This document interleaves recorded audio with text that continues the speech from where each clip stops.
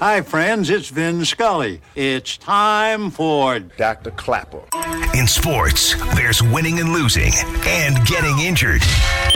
That's why there's Dr. Clapper. Dr. Clapper is the former head of orthopedic surgery at Cedars-Sinai. The Weekend Warrior Show with Dr. Clapper, presented by Cedars-Sinai.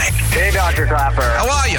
Saturday mornings from 7 to 9. Silence is golden when you can't think of a good answer. Yes, Doc, I love your show. Now, here he is, Dr. Robert Clapper.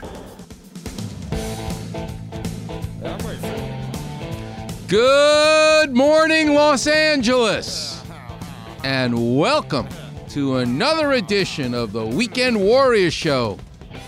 I'm your host, Dr. Robert Clapper. I'm an orthopedic surgeon at Cedars-Sinai for 32 years and counting.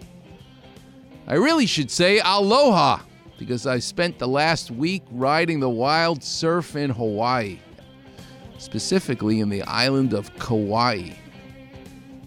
You want to see what paradise is on Earth? Make a visit to Kauai one day. You'll see waterfalls just busting out of these green hills, volcanic rock. I'll tell you all about it as the show progresses. Today's topic, today's guest fascinates me. He's calling in from the East Coast. It's Frank Sachaki. Frank is a PhD, the world's expert in needles, in pointy needles, curved needles, straight needles. He works for the biggest suture company in the world, Ethicon. And as a surgeon, if you tear your rotator cuff, tear your Achilles tendon, tear your ACL, whatever it is you've torn, or I have to sew up an incision that I make electively to do your knee surgery, your hip surgery, the needle and thread, the sutures, it's a fascinating subject because you think all the points are the same, but they're not. I use curved needles, straight needles, pointy needles, not so pointy needles, fat ones, skinny ones. Think about it. If you need your cataract done, the lens of your eye, how tiny that stitch must be. And yet, when I need to attach a torn tendon that's pulled off the bone in your shoulder or your knee or your hip, I need some thick suture material that won't tear, that won't let the rotator cuff tear again afterwards.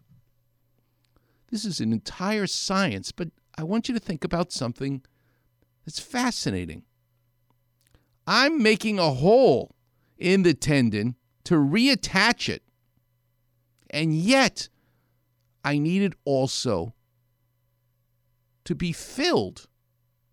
In other words, if I'm taking a cancer out of your colon, it's a pipe, your colon, your guts. I'm making a hole in that pipe to pass the sutures once the cancer's removed to realign the two ends of the pipe because the tumor's now gone. Or if you have heart surgery and there's a big clot, to get around the clot, I need the blood to flow through that pipe. I have to sew the two ends together. But if it's not watertight, it's going to leak.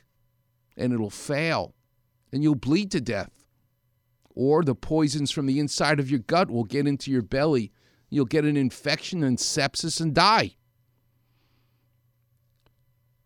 Yes, it's different, my world of medicine, than sports, but it's also very similar.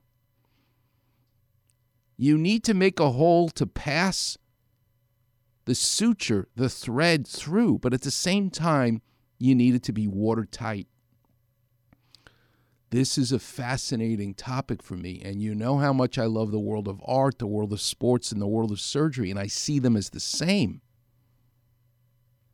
Where in the world of art and the world of sports do you see the whole idea of not leaking after you made a hole in something? The precision of it all. Well, in the world of art, a Russian Jewish immigrant born in 1902. I'm going way back. His name was Nathan Swartz. He was a shoemaker, which is all you could do when you were an immigrant coming to this country in the early 1900s. And that's what his family did, generations of his family. It was hard work, long hours, and you didn't get paid very much. But this young boy had a dream, and it was to redesign shoes. What does shoes have to do with what I'm talking about? Well, it was Nathan Swartz, as a 60-year-old, who dreamed up the idea of making a waterproof boot.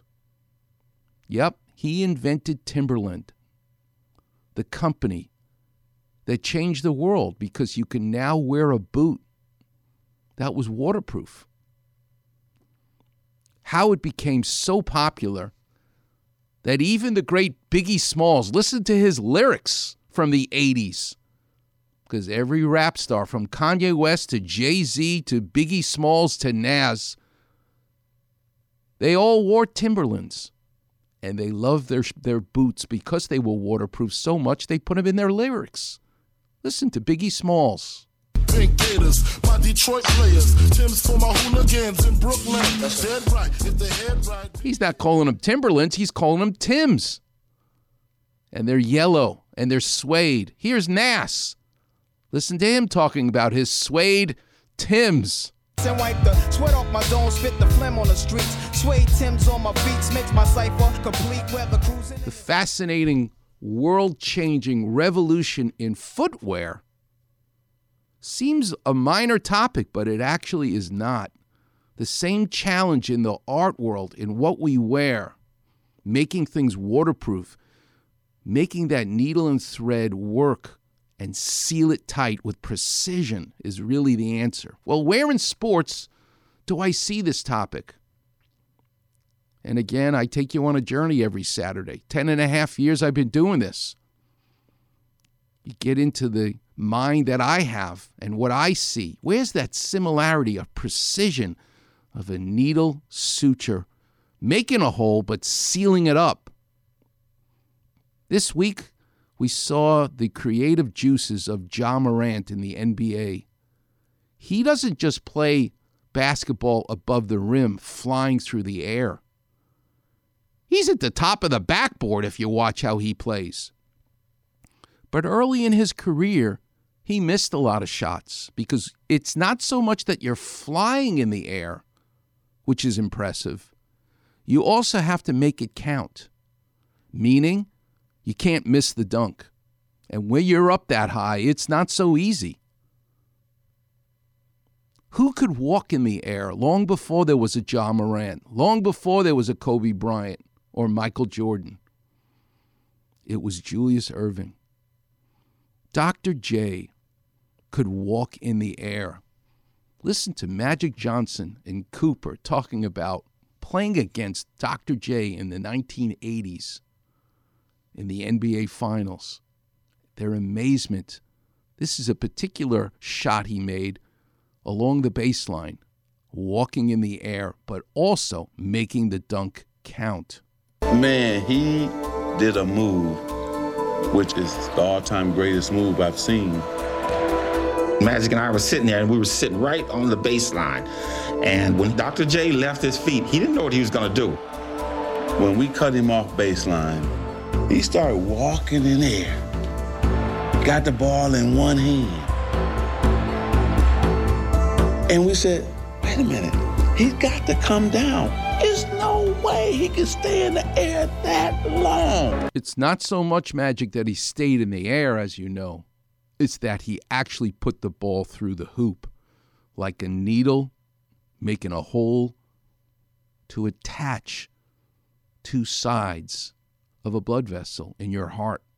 Doc just picked the ball up with one hand without even touching it with the other one, and windmill just hit ball like his arm stretched from over here all the way like a rubber band. The crowd went crazy. I can't believe that play. Did he just do that? Really, did he just do that? Julius jumped over his head. Erving, look out. I mean, it was just like this intense release of emotion. It was incredible.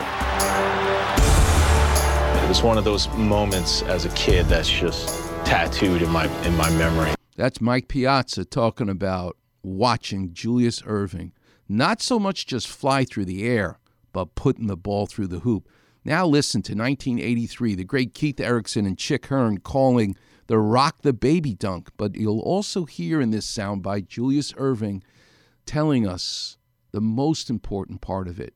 I got to get the ball in the basket. Flying is one thing. Rocking the baby in the basketball is another thing. But it doesn't matter unless the ball gets through the hoop. And that's what Ja Morant, I think it's Jeff Green I saw, they miss these dunks. Flying is great, but you got to make it count. You have to have the precision. Worthy against Malone. Pass is deflected, going to be stolen, I think, by the doctor. Yes, he's got it. Here he comes. Ray rocked the baby to sleep and slam dunk. To come from the sideline, where you rocking the ball one side to the next, and you got a defender in front of you, and the defender knew when he got in the air that he had no chance. That's one of the greatest dunks of all time. I wasn't really sure what I was going to do, but I was going to make sure the ball got in the hole.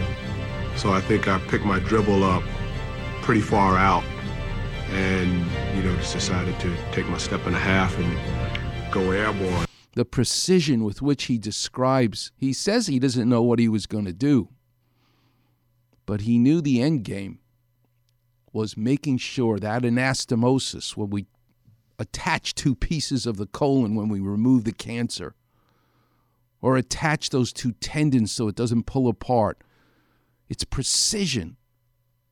And making a Timberland boot with stitches, and yet it doesn't leak when submerged in water or snow. Nathan Schwartz literally took that boot that he made in the late 60s and put it in the toilet of the Timberland shoe factory. That was their testing to make sure it was waterproof. That's what we're going to talk about today at 8:15. How do you make things waterproof? In a sense, you're putting a hole through something with a needle, and yet it also has to remain sealed. In art, in sports, in surgery, it seems like it's impossible. Here's more from Julius Erving and 1983 and the Rock the Baby dunk. He's on the break, so he can't think about what he's going to do. Instincts just take over. It's just, you have to have that in your game, in your DNA, to come off with a dunk like that. Cooper said, I was trying to get out the way.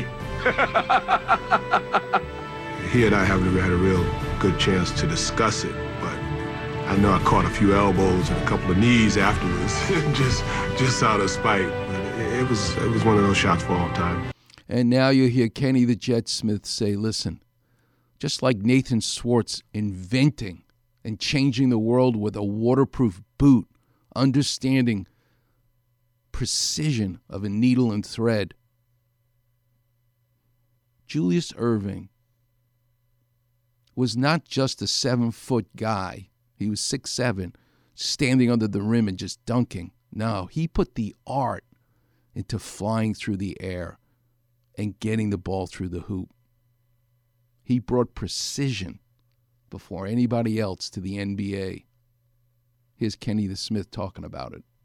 Everybody else, Michael took it to another level, Larry, Magic. But Dr. J, he put the heart in it. He put the heart in the body. He put the heart in, and everybody else came and just gave it the plunge, and then it started. But he put it. Without him, there is no entertainment to basketball. We'll get into it, and you're going to hear more about the Timberland story in the next segment. Clapper Vision is going to be about J.J. Watt. He's out for the season, a shoulder injury. I watched that play. This man is so big and so strong and so muscular. How could anything happen to his shoulder? He's going to have season-ending surgery, most likely, because he had a subluxation, which is almost like a dislocation of his ball and socket joint, by falling on the turf. What keeps our shoulder in place? There are three things going on in your shoulder: the shape of the bone, the shape of the ligaments, and muscles firing. You're going to need a Clapper Vision for J.J. Watt's shoulder, and I'll give you a hint. You know those ears you get when you go to Disneyland and how those two ears sit on top of your head? Well, your ears are not like those ears. And that's going to be the Klapper vision of how your ears face forward. Not just flat on top of your head like the Disneyland hat, but facing forward. We call it anteversion. I'll explain as it relates to J.J. Watt's shoulder. And later we'll take your calls. The clinic will be open. The number's 877-710-ESPN. You're listening to the one and only Weekend Warrior Show here on 710 ESPN.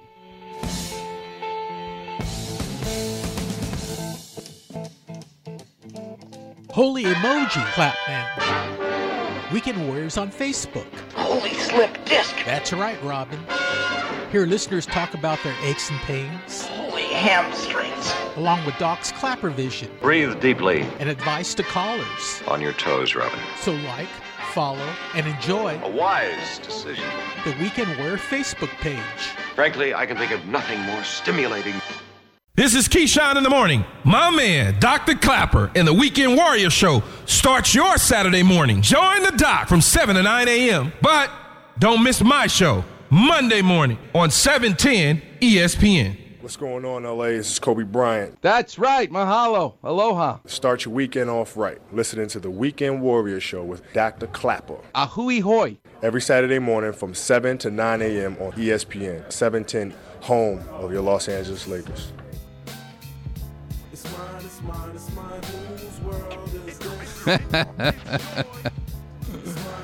I used to say to Dave Miller, I know a lot about the hip, but not the hop. That's Biggie Smalls.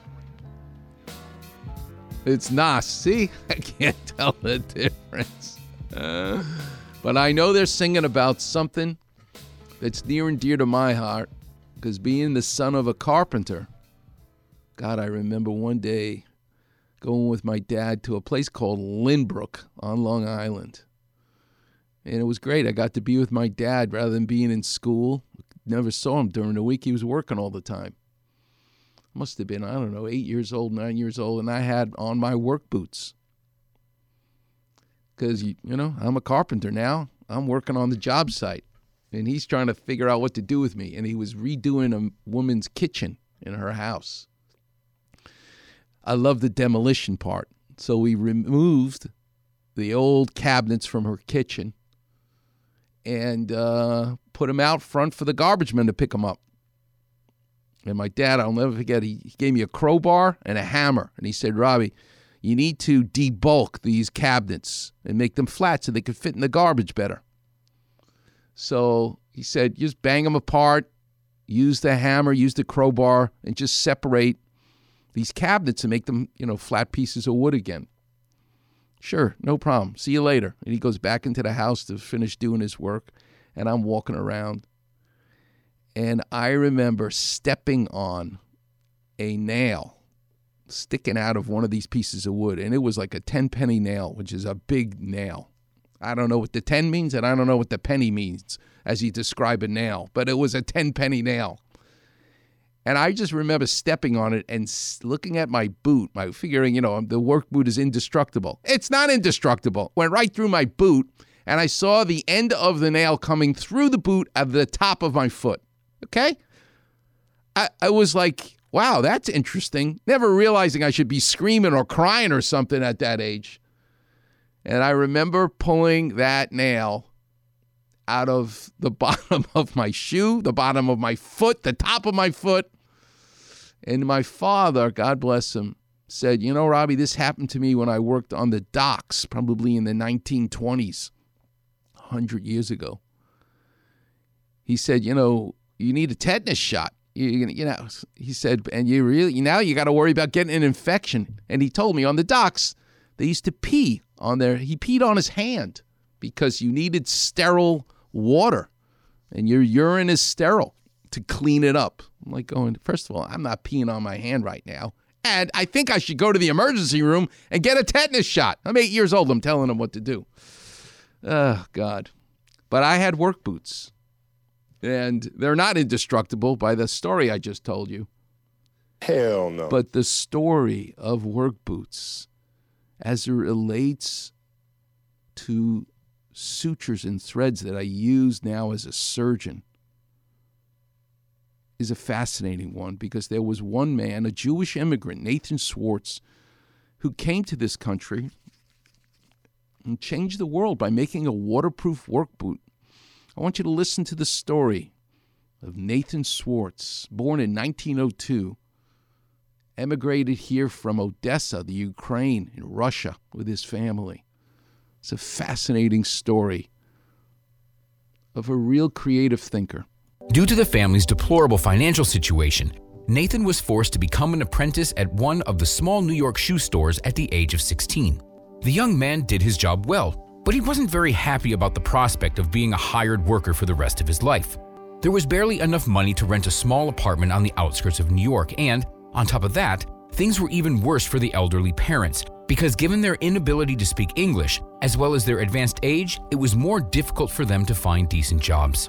And he's not working in a shoe store to selling shoes. He's working as a shoemaker, taking a wooden mold of what a foot looks like, and then taking tiny little nails and shaping leather pieces around it, and then sewing these leather pieces together. Long hours, hard work, lots of use of your hand in a pulling, stretching, strength type of way. This way, the once successful family of hereditary shoemakers was forced to virtually starve, cooped up in a 20-square-meter room. Seeing how his elderly parents were forced to eat nothing but stale bread, the young man clearly realized that he had no other way but to strive for something bigger. Since the only area of his expertise was shoemaking, he set the goal of starting his own business. There's nothing more powerful than a dream in a young person's mind. It's indestructible. However, as it often happens, his dreams didn't really fit into his reality. It took Schwartz more than 15 years of painstaking work under his uncle's supervision to finally save the necessary amount, which would allow him to at least get closer to his dream. By that time, he was the most ordinary 31-year-old shoemaker with absolutely nothing special about him. Like millions of other people around the world, he got up early in the morning and worked hard until late at night, when he could no longer feel his hands.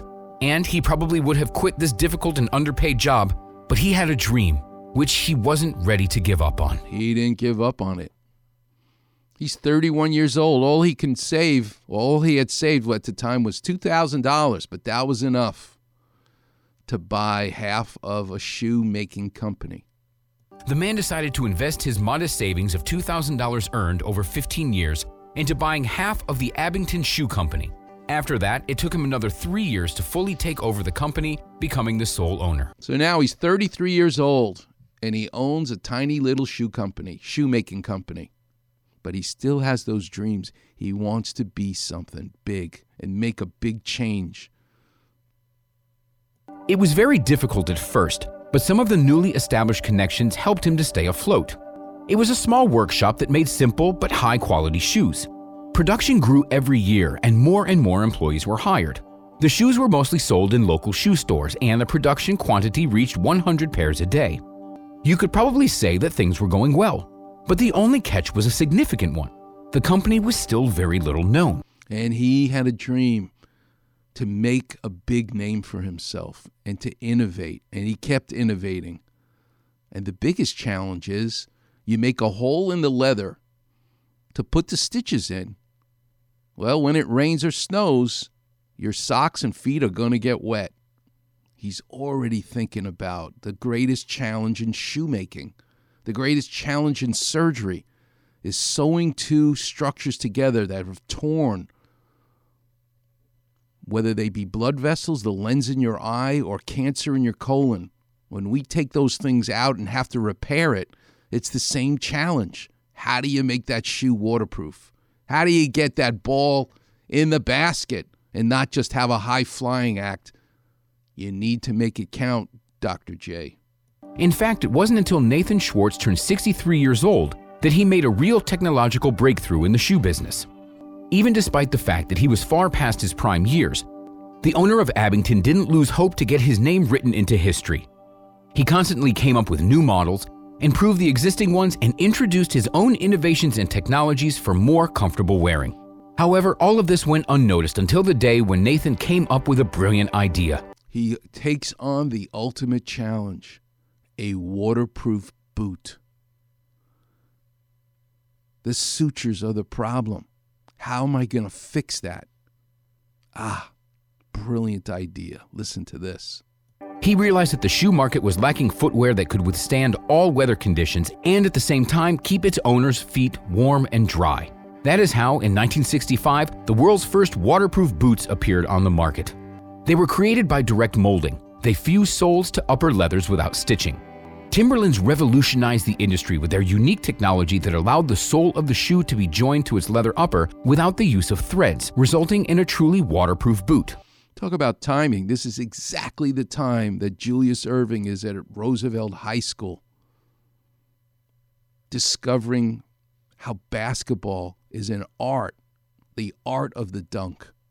Is exactly happening when Nathan Schwartz, as a 63-year-old, is figuring out something called injection molding. Listen to this. The original model had 39 pieces put together in 80 steps. The first shoes were swept off the store shelves, and the word about these indestructible boots spread quickly, generating a demand for them. The product turned out to be so successful that the shoes had to be pre-ordered. Back then, they were only made in black, but their shape stood out from the rest, making them a coveted possession for many people. In the wake of such an overwhelming success, Nathan Schwartz unexpectedly decided to change the name of his company. First waterproof boot. This is how the Timberland trademark appeared, stemming from the words timber and land. The company chose an American oak as its logo, a symbol of solidarity and clanship. Nathan approached the matter very wisely. After all, everything from the look of the shoes and their quality of the company's name and logo indicated that this product was family-oriented, and it was very accurately aligned with the values of American society. Soon, the shoes of the craftsmen from Odessa were not only worn by strong, brutal men, but also by women and children. But what about the color? Remember, Timberlands are yellow. Why would you want that boot to be yellow? Initially, they were black. This was a brilliant idea as well. He's making them for lumberjacks. When you're cutting a tree, you better not cut your foot. You got to see your feet. You got to make them bright. You got to make them yellow. Genius. Thus, in the early 70s, together with his sons and colleagues at the factory, Nathan started manufacturing the first waterproof yellow leather boots. In fact, the color was chosen at random. As it turned out, Schwartz was so carried away by testing of the new model that he completely missed out on the color palette. When the manufacturing process was already launched, Nathan spontaneously suggested making the shoes yellow. However, there is another version saying that initially the shoes were conceived as footwear for lumberjacks, and as you probably know, in order to avoid accidents at work, such as a tree falling on one's leg, lumberjacks preferred to wear bright shoes. Safety reasons. He's thinking about all the aspects of it. But mostly, it's about how to make them waterproof. And everybody wants a waterproof boot, particularly when you live in the Northeast where the weather's terrible, including Biggie Smalls and Nas from Crown Heights and Brooklyn. It's cold, it's wet, it's snowy, it's raining. From the very beginning, the company was very serious about testing the declared water resistance property of their boots.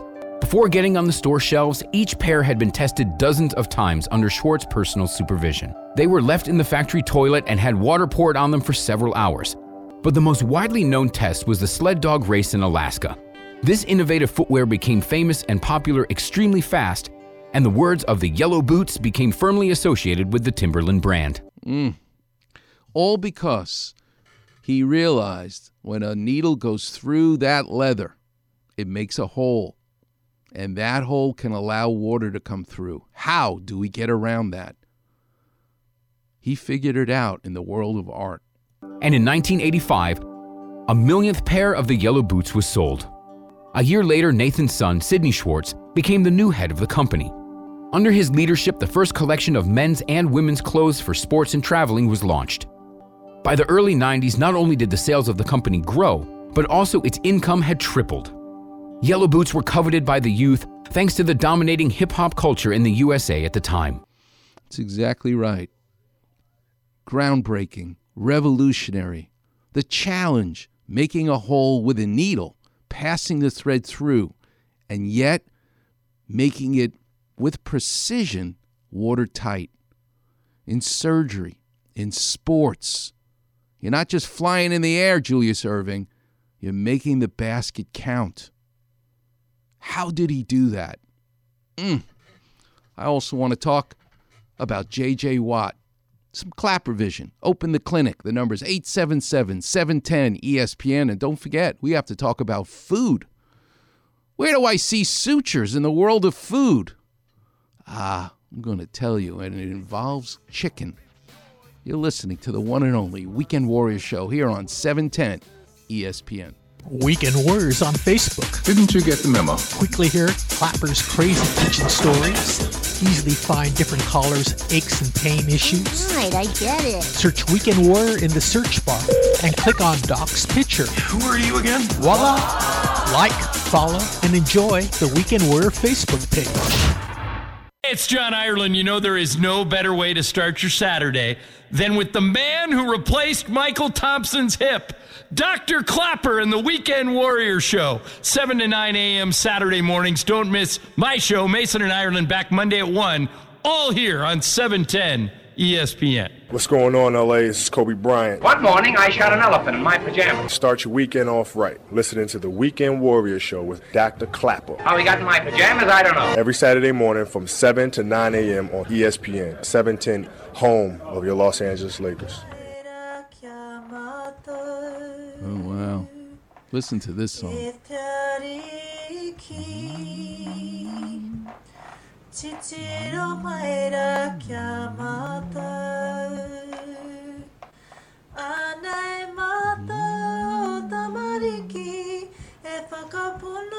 This is a song from New Zealand, an old song. And I watched the most beautiful hula dancing in Hawaii this week.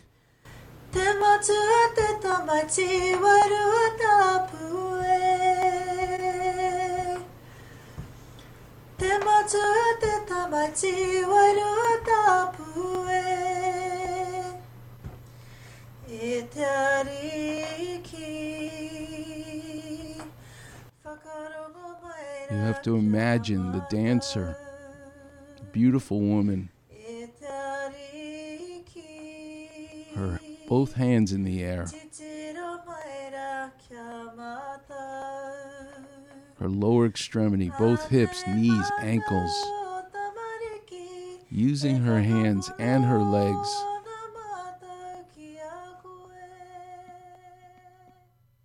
reminding you to look up, look down, look sideways, to appreciate the air, the water, the ground, and the spiritual aspect of it. Just beautiful. Good job, Zach. Time in Hawaii to recharge my batteries. I found a beach on Kauai. This is the most beautiful beach I've ever seen.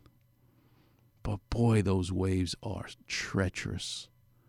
Because what you don't realize is what you see on the surface. As a surfer, I'm riding the top of the water. But what causes so many people to drown is the fact that there is an undercurrent that sucks you out. It's just not the surface. It's very calm and beautiful to be on the top of the wave.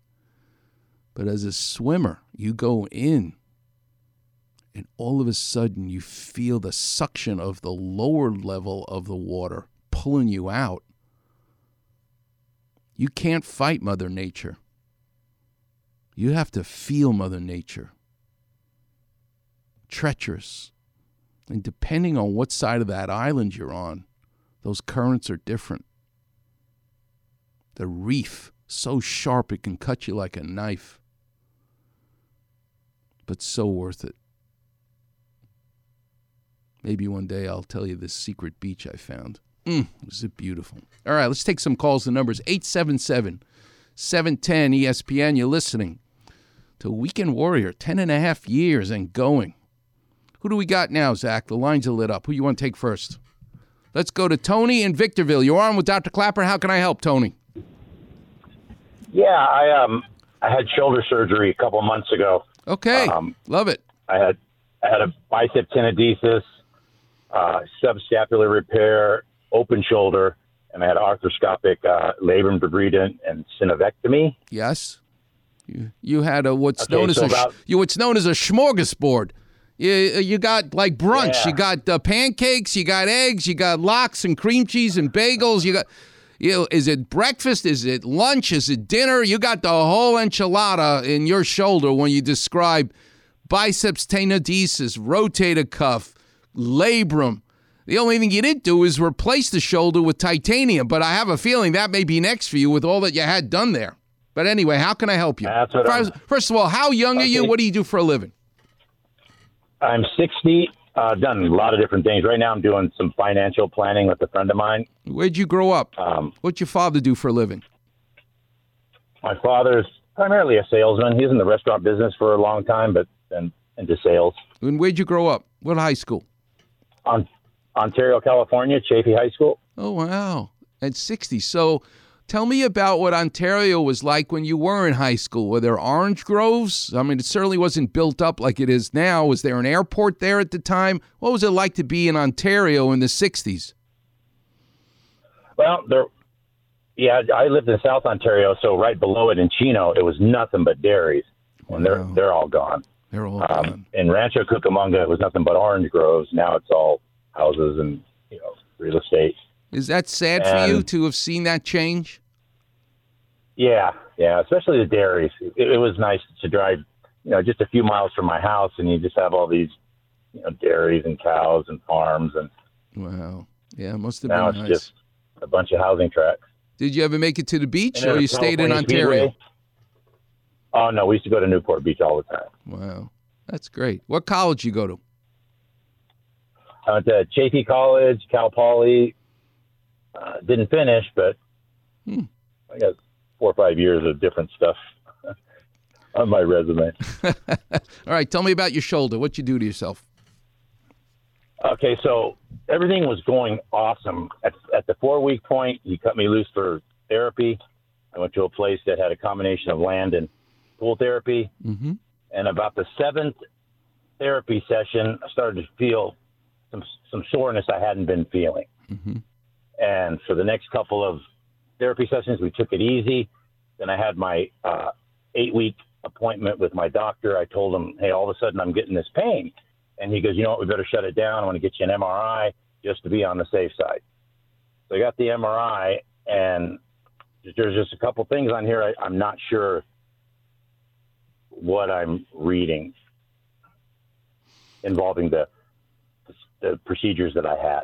So go to the impression. Don't go to findings. Go to the end of the report and then read them slowly so I can interrupt you with some Klapper vision.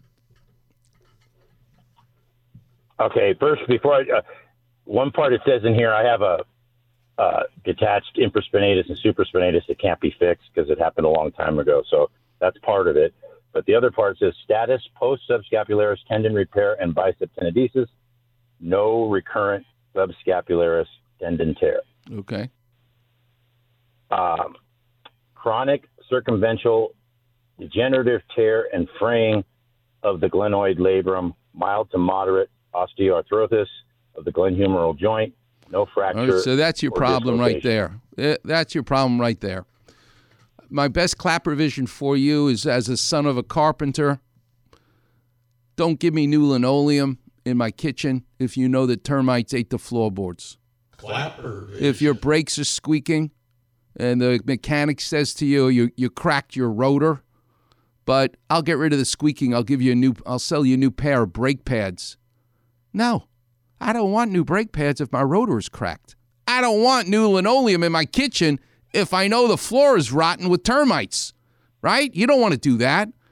So when you do massive surgery to the linoleum, to the brake pad, when you know there's termites or the rotor's cracked, you got trouble.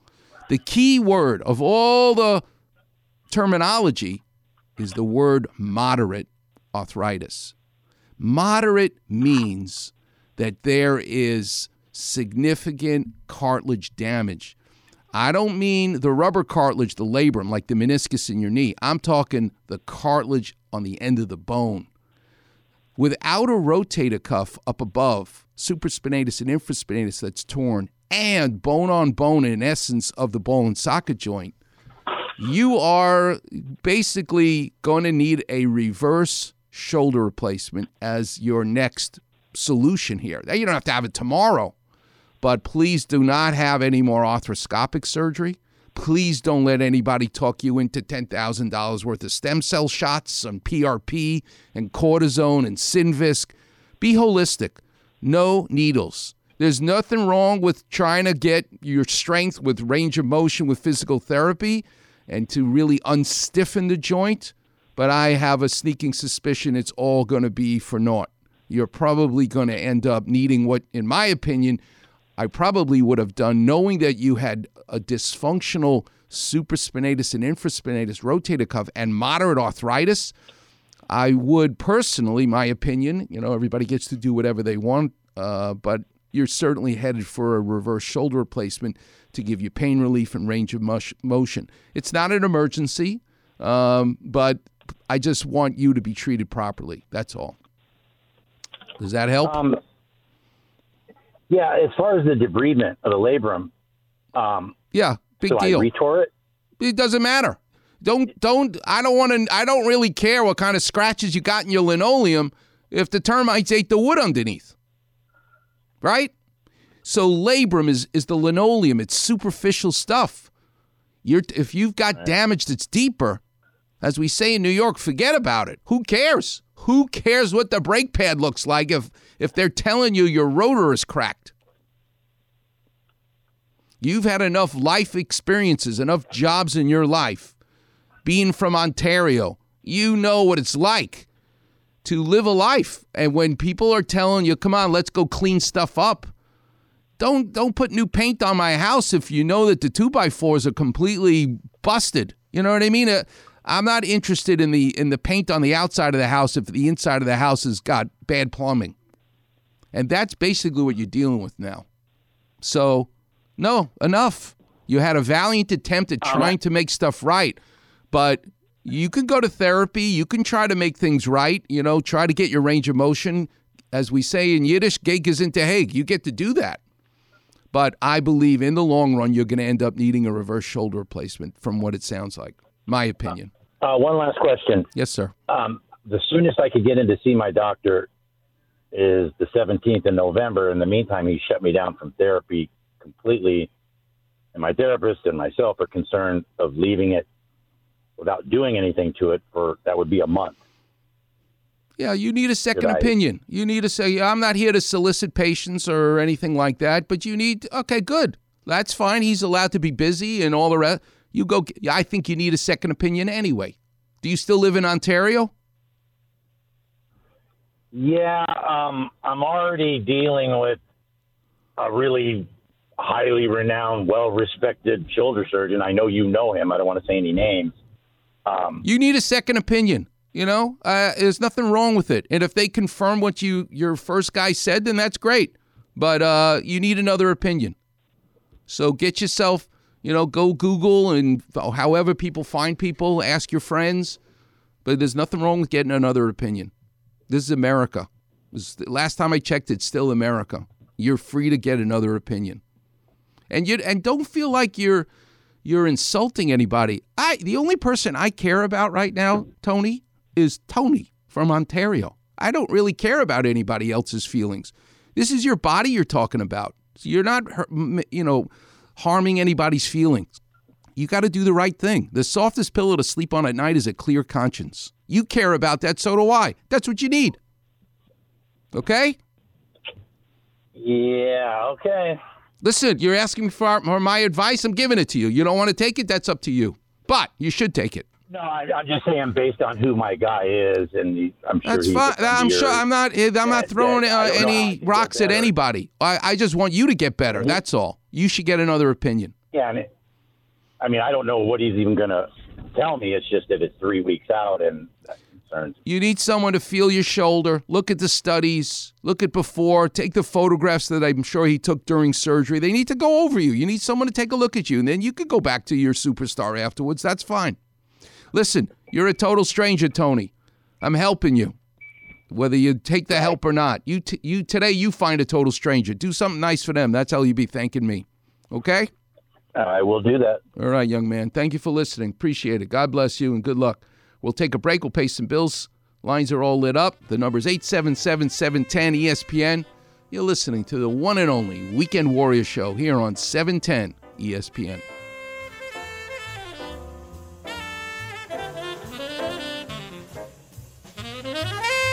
Get smart. Just what are you getting at? Check out the Weekend Warrior Facebook page. Like this. Medical advice from Cedars-Sinai, head of orthopedic surgery. Are you kidding? With a far rockaway attitude and a little drizzle of mozzarella. Well, it's important to me. Search Weekend Warrior in the space bar. Like this. And click on Doc's picture. I see. Like, follow, and enjoy the Weekend Warrior Facebook page. At Sedano, you know there's no better way to start your Saturday than when my guy, Dr. Clapper, and the Weekend Warrior Show, 7 to 9 a.m. Saturday mornings. What's going on, LA? This is Kobe Bryant. Sometimes you can call me Smokey. Sometimes you can call me Rocky. Start your weekend off right. Listening to the Weekend Warrior Show with Dr. Clapper. Today I want to be Tito, Dr. Tito Clapper. Every Saturday morning from 7 to 9 a.m. on ESPN, 710, home of your Los Angeles Lakers.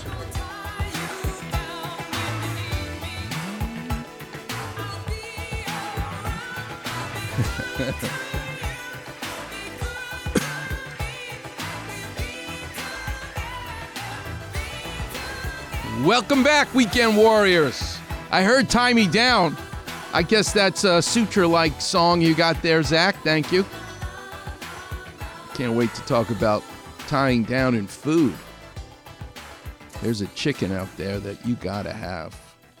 And they have this white garlic sauce that is in a little container, and you dip the broiled chicken into it. But the reason the chicken tastes as good as it does is because you're using sutures, and I'll explain a little bit later in the show. Clinic's open. The lines are lit up. Who you want to take next, Zach? Let's go to Michael in Reseda. You're on with Dr. Clapper. How can I help? Hey, good morning, Dr. Clapper. Hey, appreciate taking the call. Love the show. Hey, Thank you. had How young are you? What do you do for a living? I'm 62 years young. Oh, nice. And what do you do for a living? Yeah, aerospace. Nice. Okay. And where'd you grow up? Cold Spring, New York. All right. Good for you. Nice. All right. How can I help you? What's up? Not on the island, up in Garrison. Got it. Hudson Valley. So just Hudson Valley. So I had the meniscus surgery 5 years ago. Mm-hmm. So and my orthopedic, who I love, told me, he said, listen, you're still going to have occasional pain, like a toothache, just a lot of swimming, do the normal things. However, in the last year, and I try to be conscientious about working out, I've had a couple of times where there's been inflammation in there to the point, and most recently, 2 weeks ago, on the elliptical, working out pretty hard. Now it's to a point where right after that, I had almost on a scale 1 to 10, 10 being the worst of pain, probably about a good 8. And it is now at a point in the morning when I get up, it's really painful, but as the day goes on and taking Advil, it subsides quite a bit. But there's definitely something wrong. And the other thing I'll share with you, the pain comes from the inside of the knee where the meniscus, and then back up into the lower back in that area. Almost like drawing a line from the bottom to the top. Well, let me give you... You listen to the show, you know what Clapper Vision is? I do indeed. Okay. Clapper. This is a wonderful opportunity for the technology that we have in diagnosing people that we didn't have before that we have now. And what I mean is history like you just gave, and you're a great historian, and I love that. Physical exam, the ability to feel your knee. So if you're sitting down, I want you to feel your knee, and the Weekend Warriors listening can do this as well. Feel your kneecap. Pretend it's a clock. Feel the top of your kneecap. That's 12 o'clock. The bottom of your kneecap is 6 o'clock. And then you have 3 o'clock and 9 o'clock. Take your finger and go to 6 o'clock feeling your kneecap. And now take that finger and go straight horizontal in one direction and straight horizontal in the other direction from the 6 o'clock point. What you're pressing on now is the joint line. And that is where the meniscus lives. If the pain is exquisite and sharp at that joint line, then the trouble on the physical exam points to the connection between the femur and the tibia where the meniscus lives. But when you take not an X-ray, but an MRI, what's so special about an MRI for you and your problem is this. You can now not only see the surface, the linoleum, but what I need to know as an orthopedic surgeon is there now edema, bruising, black and blue mark, contusion, whatever, trabecular microfracture. There's all kinds of fancy schmancy words that we can use. But to understand, do you have termites in the floorboards under the linoleum? An X-ray cannot show you that. And if your MRI does show that there's edema underneath the surface, and it will, that's the elegance of the MRI, and you don't need dye injected, by the way. It's painful and, in my opinion, unnecessary. Just a regular MRI of your knee, and it shows edema. And I don't mean just the report of the radiologist. As an orthopedic surgeon, I want to look at it myself, and I do with the patient in the room. Then you are going to need to take care of it, not with another arthroscopy. No more linoleum surgery. No more meniscus cleanup surgery. The only one who benefits is the surgeon because we get paid to do that procedure. But life cannot be all about how much money you make and how many procedures you can do. You have to do the right procedure. And you are suffering with potentially not only the loss of the meniscus in what it looks like, but its function. You don't have a shock absorber, a cushion anymore to hold that beautiful motor oil, joint fluid, synovial fluid in the joint, and you're literally banging the two bones together. Yes, modifying your activities is helpful, more pool and more bike, but you're doing all those right things. I would love an update of what the hell is going on, not just the surface, but under the surface, so that you can plan for the future and get the right kind of advice. So I need you to tell your orthopedic surgeon that you got a second opinion from Dr. Klapper, to please order a new MRI. And my pleasure, my happiness is, if you want, get the MRI, you call here at 7:30 next week, the week after, and we'll put you at the front of the line, and I will translate with Klapper Vision exactly what you should do next with your knee that is talking to you. Okay? Okay, thank you, Dr. Klapper, and I'll do something nice today. All right, God bless you for thinking about us and listening to us, and I appreciate it. All right, Warriors, getting close to the end. I'm going to be telling some stories as it relates to my guest at 8:15, who's calling in, who's an expert, a PhD, an engineer, who thinks 24/7 about needles that I use in surgery. He works for Ethicon, the largest suture and needle company for surgeons in the world. He thinks about curving a needle, straightening a needle, dulling the tip, sharpening the tip. What's the metallurgy, the shape, the material itself, and how do you make a hole and then seal it at the same time so it doesn't leak? We'll talk to him at 8:15. But it made me think all week about sports and art. And where do we see that same challenge of making a hole through something with precision and yet at the same time sealing it? We'll get into it coming up next as I explain with some storytelling. You're listening to the one and only Weekend Warrior Show here on 710 ESPN.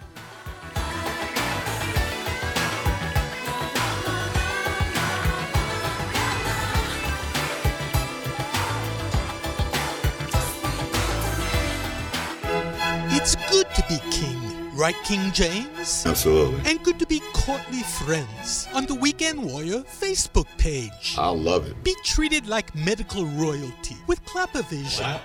Feast like a monarch on Doc's delectable finds. There we go. And that far rockaway jester humor. Search Weekend Warrior and click on Doc's regal picture. Cool.